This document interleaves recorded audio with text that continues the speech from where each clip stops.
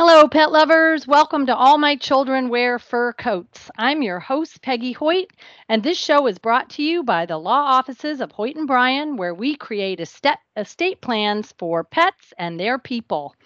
Animal Care Trust USA, a national not for profit dedicating to helping pet parents keep loved pets in loving homes, and Pet Connect, an app for pet lovers.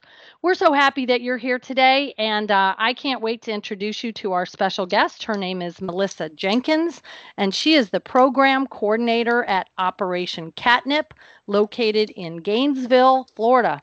Welcome, Melissa. How are you?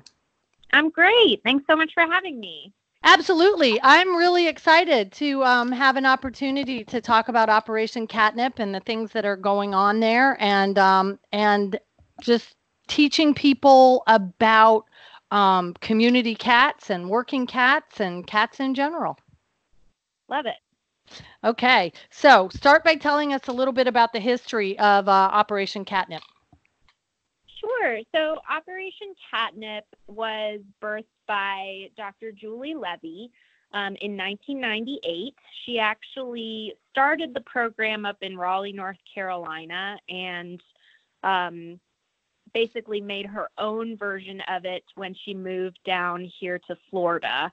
So in 2018, we celebrated 20 years of catnip, and about 55,000 cats spayed and neutered through the program over the years.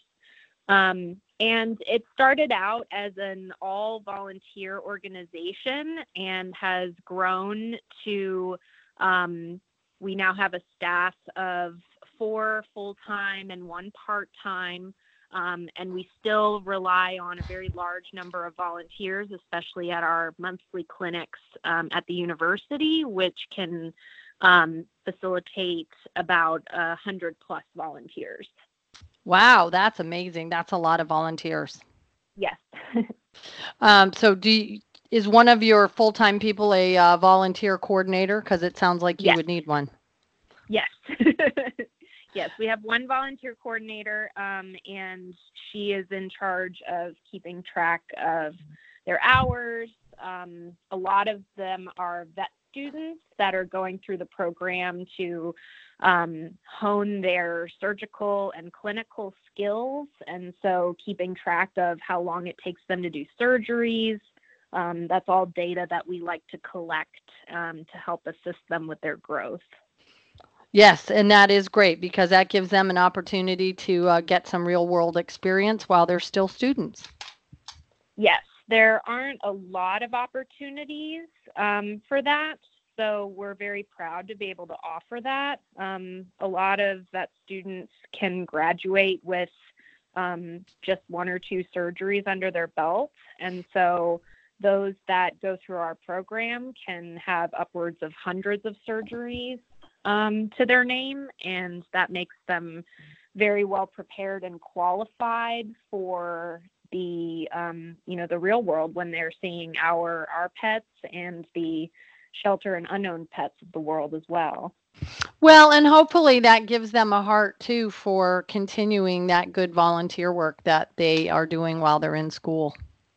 We do hope that, and the idea too is that if they were to go to private practice somewhere and a client walked in with a cat in a trap and said, listen, I trapped this cat, I really want to get it fixed, they can just go, oh, that's no problem, and get their team ready to take care of that cat and have it sent back, and do TNR through their programs, through their practices as well. Well, and there is something different about doing feral cats, handling a feral cat and Yes. having them come into your clinic because, Oh, yes. they're not going to sit in your lap and let you pet them. No. So, talk to us a little bit about the definition of a feral cat. So feral cat to us has to do with behavior. We typically call the cats community cats Okay. because we care about where they live geographically. If they're free roaming outdoor cats, they qualify for our program. It's not for pet cats. It's not for cats that are specifically owned, microchipped, adopted by one single person. The term feral we attach to a community cat that is unsocialized, unhandleable. There are many community cats that are quite friendly, simply by having exposure to humans from a young age. It's very rare to have a community cat that only has one location where they spend their time or where they eat their food. So many of the cats actually are quite on the friendly side. And so it really doesn't matter to us what they do behaviorally. We kind of go by every one of these cats would rather not be poked and prodded. We kind of treat everybody with the same sort of hands-off method. But in general, we just care that they're living outside and they're adding to a breeding population. So the goal ultimately, for people that might not be familiar with some of this terminology, so talk about TNR, but the idea is to bring these cats into a clinic and sterilize them, either spay or neuter, and then take them back to where they came from. Correct. So our program is kind of unique in that we arm the public with the tools to be their own trapper and their own cat advocate. So a lot of TNR programs kind of rely on one or two individuals, whether staffed or volunteered by that particular organization. And, you know, it's great to have one or two people who are very experienced and really know what they're doing with trapping. But most of these cats already have a relationship with the person who's feeding them and are much more likely to trust and go into a trap when the person who is putting it down and putting bait into it is someone that they know. So we kind of harness that opportunity. We have an inventory of about 700 traps, and we loan those out to members of the public so that when somebody calls and says that there's a community cat that they feed, we ask them to actually come and do the trapping themselves, get the cat into the trap and bring it to one of our clinics, take it home and recover it, and return it to where they found it.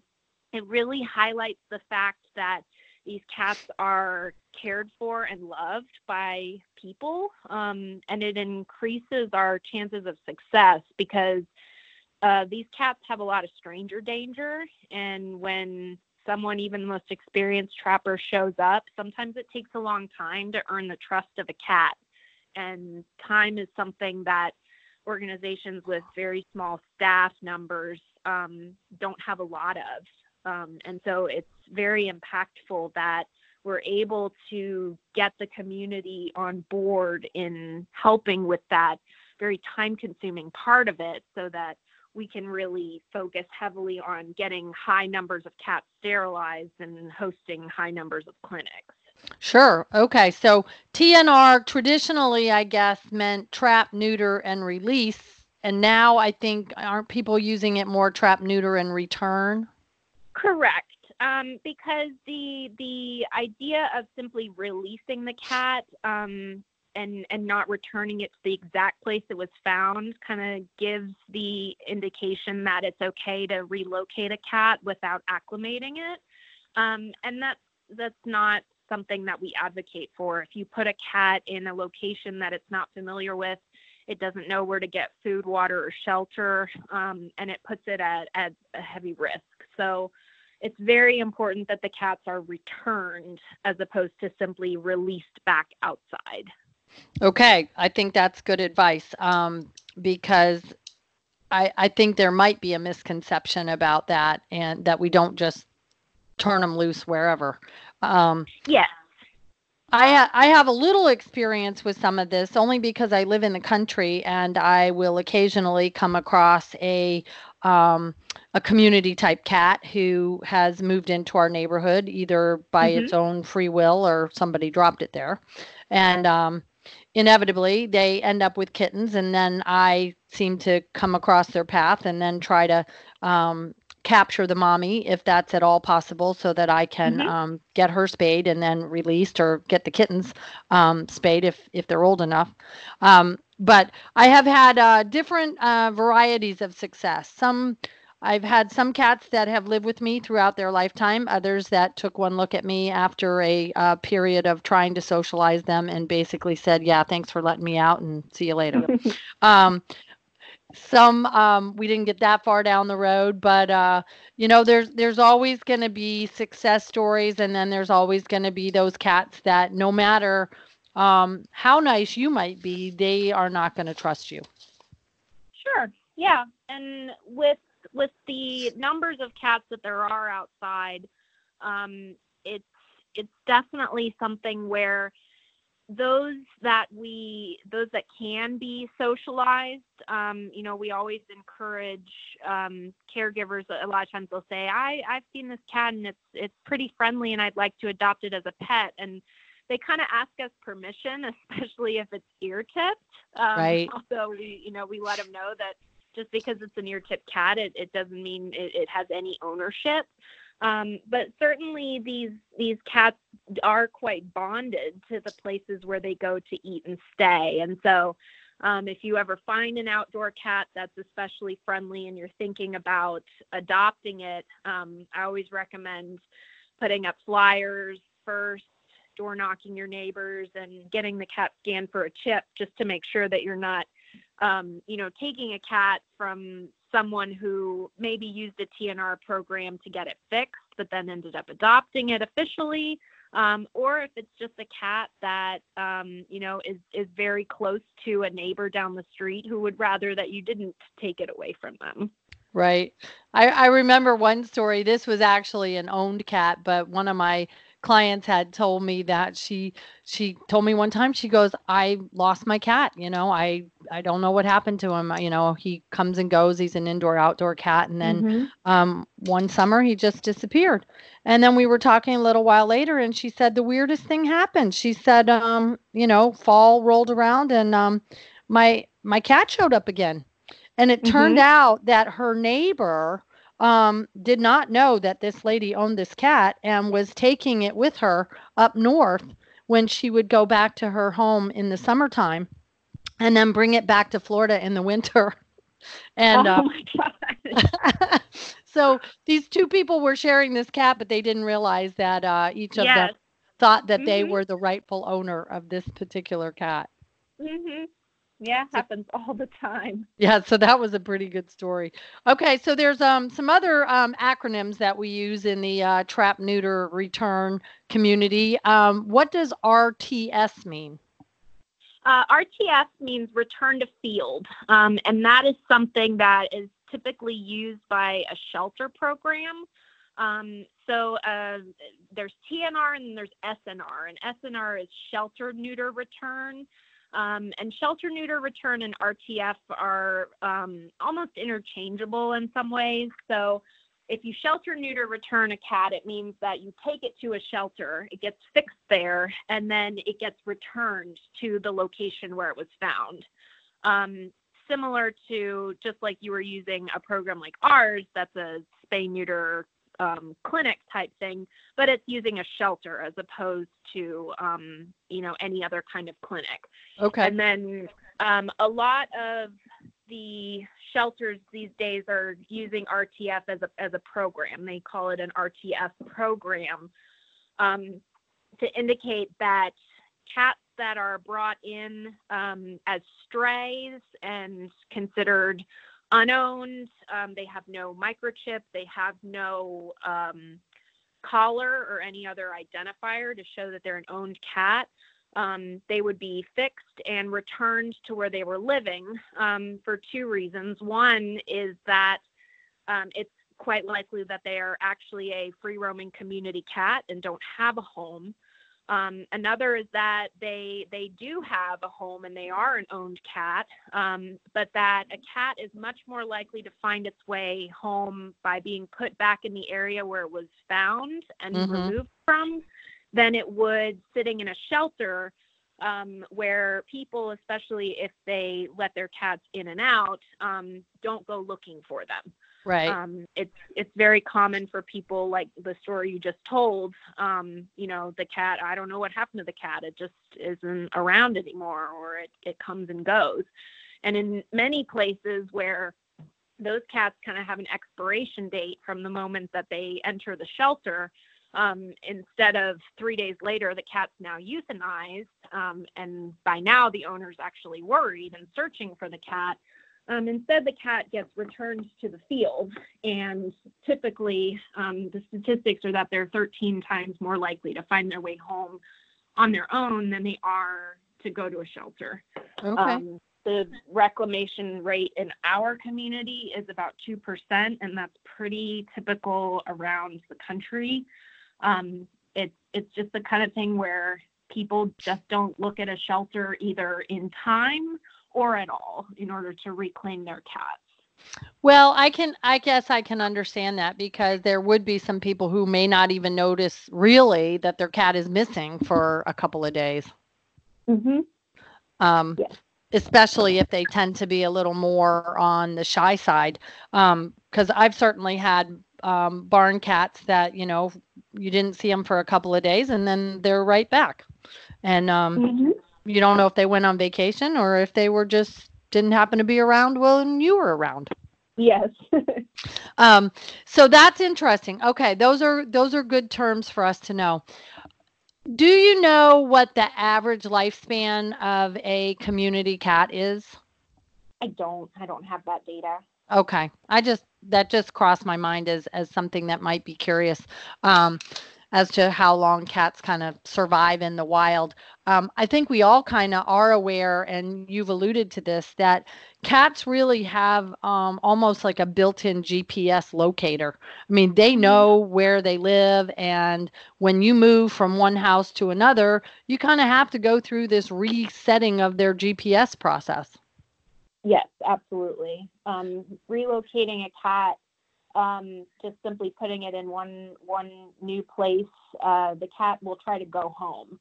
And if it's, we've seen stories on the news of cats that travel long distances, but it's not unusual for a cat to find its way home within 5 miles of where it's been. And we typically estimate that a cat that is fixed has a territory of about a half mile in every direction, and a larger territory if they're not fixed, because they have a greater need for trying to find food.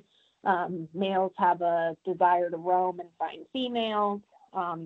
So it's not unusual for the cats to cross large distances and find their way back from those large distances. But it's also something where we definitely try and make things easy on a cat that has been taken from their home to find their way back very quickly. Right.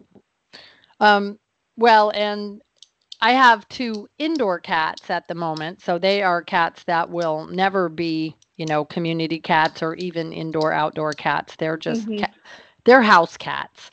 Yes. Although they have a cat porch, so they get to go out onto their porch anytime they want. So they get to be kind of out in the weather and see what's going on out in the yard and observe the dogs. And I even found a dead baby snake in their enclosure the other day. So they were still doing what cats do, which is stalking, killing little things. But no, it's great to be able to have the cats indoors. And I don't currently have any barn cats, so I'm sure somebody will probably hear about this and call me. So they'll want me to have one for sure. So, all right, we're talking about community cats. We talked about feral cats as being more of a behavior and not necessarily a categorization for cats. What's a working cat? So a working cat is a term that's synonymous with a barn cat. Okay. But the culture now is to call them a working cat because in getting more and more creative with placing cats through adoption programs, some cats are suited for that, barn cat type personality. They're really independent and aloof, and they're not interested in being anybody's lap cat.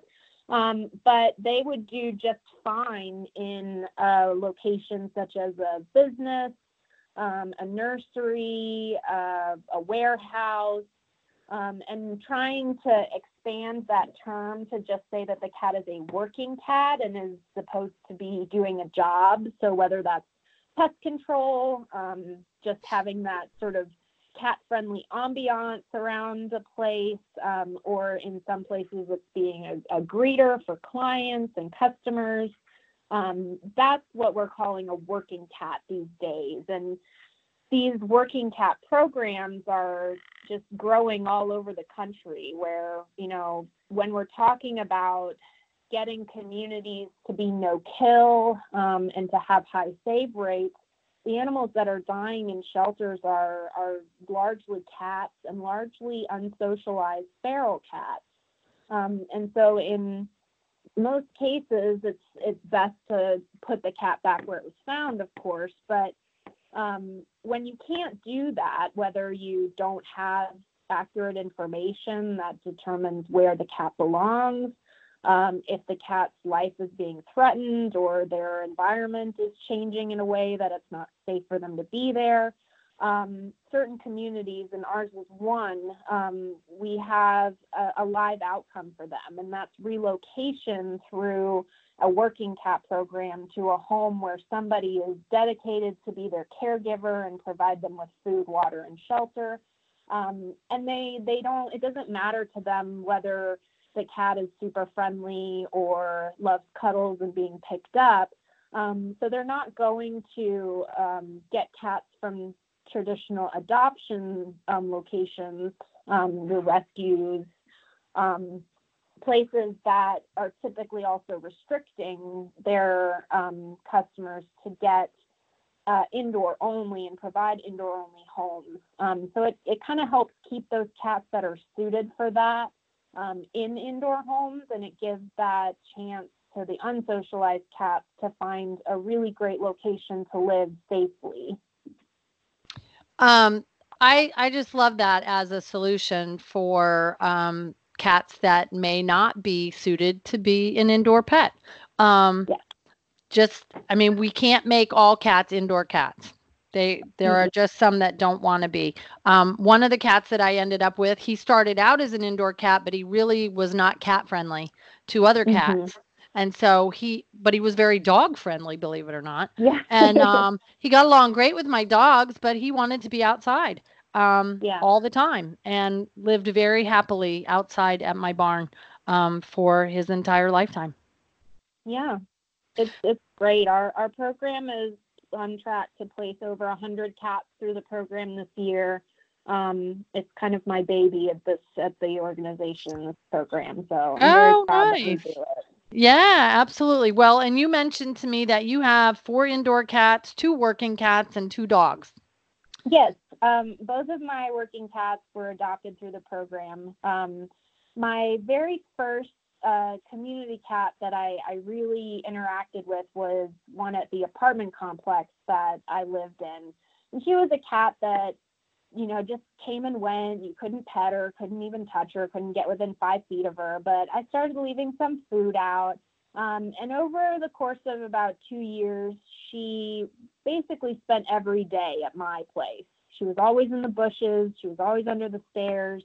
And so when my husband and I bought a house and we moved out to this beautiful property with woods and 5 acres of land, I said, if I can get to the point where I can pick her up, and her name was Clementine, I said, if I can pick up Clementine, we're going to take her. We're going to acclimate her. And so the process for that, I was able to pick her up and put her in a carrier. And when we relocated, what that meant was she needed to be kept in a dog crate, a large one, the 42 or 48 inch size is what we use. And they stay in there for about 2 weeks, and that helps reset that internal GPS of theirs. It keeps them from wanting to instinctively go home. It allows them to see, hear, and smell all aspects of their new environment so that they adopt that as the new location. And she'd already bonded to me, so she knew me very well. But for our other adopters, that's the time that we asked them to really make the effort to talk to the cats and feed them really tasty food so that they can bond and get used to them. And because cats like that do well in groups with other cats, it was important that we got a pair. And so we had 2 working cats, and they love it. They love the property. I was very happy to be able to get this cat that I grew so bonded with to this beautiful space where she wasn't sitting on a road or a sidewalk every day. And I always told people it's very, the choice to relocate a cat has a lot to do with the cat itself. It has a lot to do with the location you're relocating to. If she had been at my place, maybe only 3 days a week, someone else is taking care of her more than me. And so it wouldn't be fair for me to relocate her. But given that it was a 7 days a week, morning and evening, this cat is here waiting for me, I felt pretty confident about being able to acclimate her to a new place and have her feel comfortable with that. Sure. And how does she do with your dogs? She did fine. My dogs are young. They're both only about a year old, and one of them is 91 pounds of play and excitement. So the dogs get a little crazy with those. The community cats, the working cats, are always a little bit more skittish. But my dogs do love cats, and they get along great with the more confident of the cats. Right. That's what I always say is you have to have a confident cat. Yes. So that they know that the dogs may not mean them any harm. I know that there are dogs that do mean cats harm, but I have a whole household of dogs that love cats. So, and sometimes the cats don't realize that, it's just love they're going to get and not really attacked. And I have to tell my indoor kitties the same thing because my dogs will chase my cats inside the house, but I just try to say to them, hey, cats, just walk. If you walk, they won't chase you. But they make it a game, and I have this wonderful loft in my house, and the cats have a set of stair steps that they can run up to get up to the loft, and I think it's as much a game for them as it is for the dogs. Mm-hmm. So it's always fun that way. So Operation Catnip is a not-for-profit organization. So you are looking for volunteers. You are looking for donations. What's the best way for people to reach out to your organization? Email's the best. Our email is info@ocgainesville.org. And that is the best way to get a hold of us. We schedule clinics that way. We get set up with volunteers. And we typically have, we're open to the public on Saturdays from 9 to 1. So that's kind of the time that we loan traps out to caregivers. We will give out food if we have some that's donated and we can share. And we just like to be a resource for people. So those that have questions or need help or are adopting through our program, everything kind of happens through that initial email, and then we get set up with in-person communications from there. That's great. Okay, so I'm just going to say it again so folks have it. ocgainesville.org, that's their website, or info@oc, as in Operation Catnip, Gainesville.org. And so we are talking about Gainesville, Florida, and not Gainesville somewhere else. So on a nationwide basis, there are a lot of organizations that are trying to improve the life of community cats and TNR programs and just trying to reduce the number of cats that are in shelters to begin with. I remember when I was much younger, but serving on the board of a local animal shelter, just the numbers of cats that were euthanized was staggering. Yes. So we're definitely trying to get that down. Um, and if you have sterilized more than 50,000 cats over the years, that number times the potential number of kittens that could be reproduced from a single cat, that number is really astronomical, isn't it? It is. It's the science of counting cats is very tricky, and it's one that is currently still evolving. Right now, there's the DC Cat Count is going on. That's a 3-year initiative that combines cat experts and wildlife experts to count actually how many cats are typically in a given area. And so while we can't necessarily come up with an accurate and perfect number on how many cats there are, what we can do is look at what are the numbers of cats that are dying in our shelters, because as you said, those numbers can be very large, and those numbers are very common across the board when you're trying to solve the issue of how do we get to no kill, how do we get to the point where we have a save rate of over 90%, you got to look at your cats. Your underage kittens, your bottle babies that are coming into shelters, those typically don't have live outcomes. And your feral cats don't always have live outcomes. So trying to find solutions, it's all very heavily impacted by an organization's ability to manage cats that are coming from outside. Those are the ones that are reproducing and making your kittens, and those are the ones that aren't being touched by humans and aren't adoptable. So it's in every shelter, every rescue's best interest to research what can they do to help get your community cat numbers and your kitten numbers, get live release rates for those. And that's what's going to help your numbers skyrocket in the other direction. Yes, and even for folks, though, I know that this issue has come up recently, and since I like to talk about estate planning and pets because I don't want any person to ever become disabled or die and not have a plan for their pet, I know that folks that are involved in the community cat area where they're feeding 10 or 15 or 20 or maybe even more cats on a regular basis, they've expressed a genuine concern about what happens to these cat colonies if something happens to them. Absolutely. It's something that is always an organization like ours that's kind of a struggle because we focus heavily, and our mission focuses heavily on spay neuter. That's what most of our staff is dedicated to, and while we do strive and advocate for cats and try to do everything we can to be that support system, there aren't a lot of resources for what do I do if I can't take care of these cats that I don't necessarily even count as owning.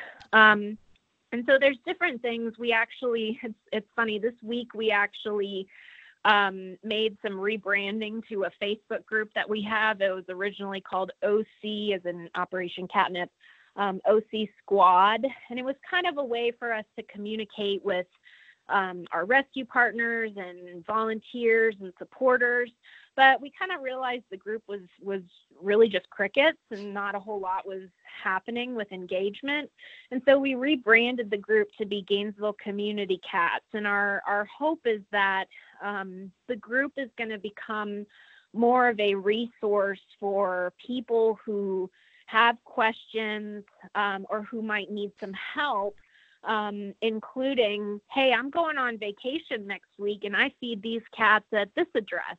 Anyone out here willing to go put some food out in the morning for my cats?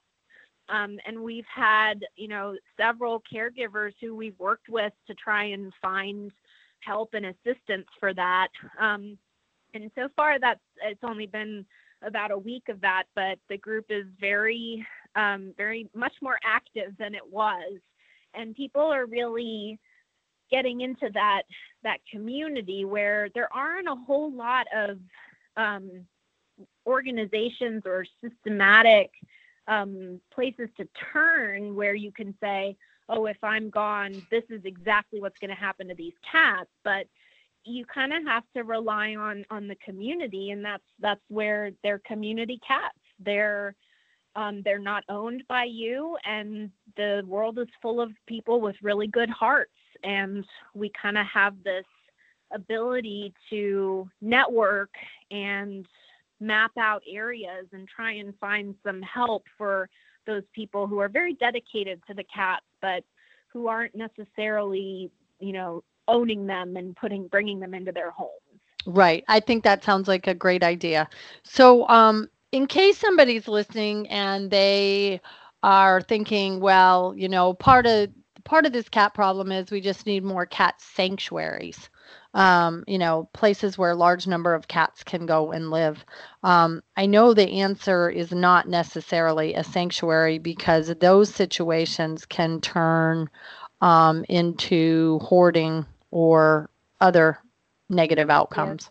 Yes, very quickly.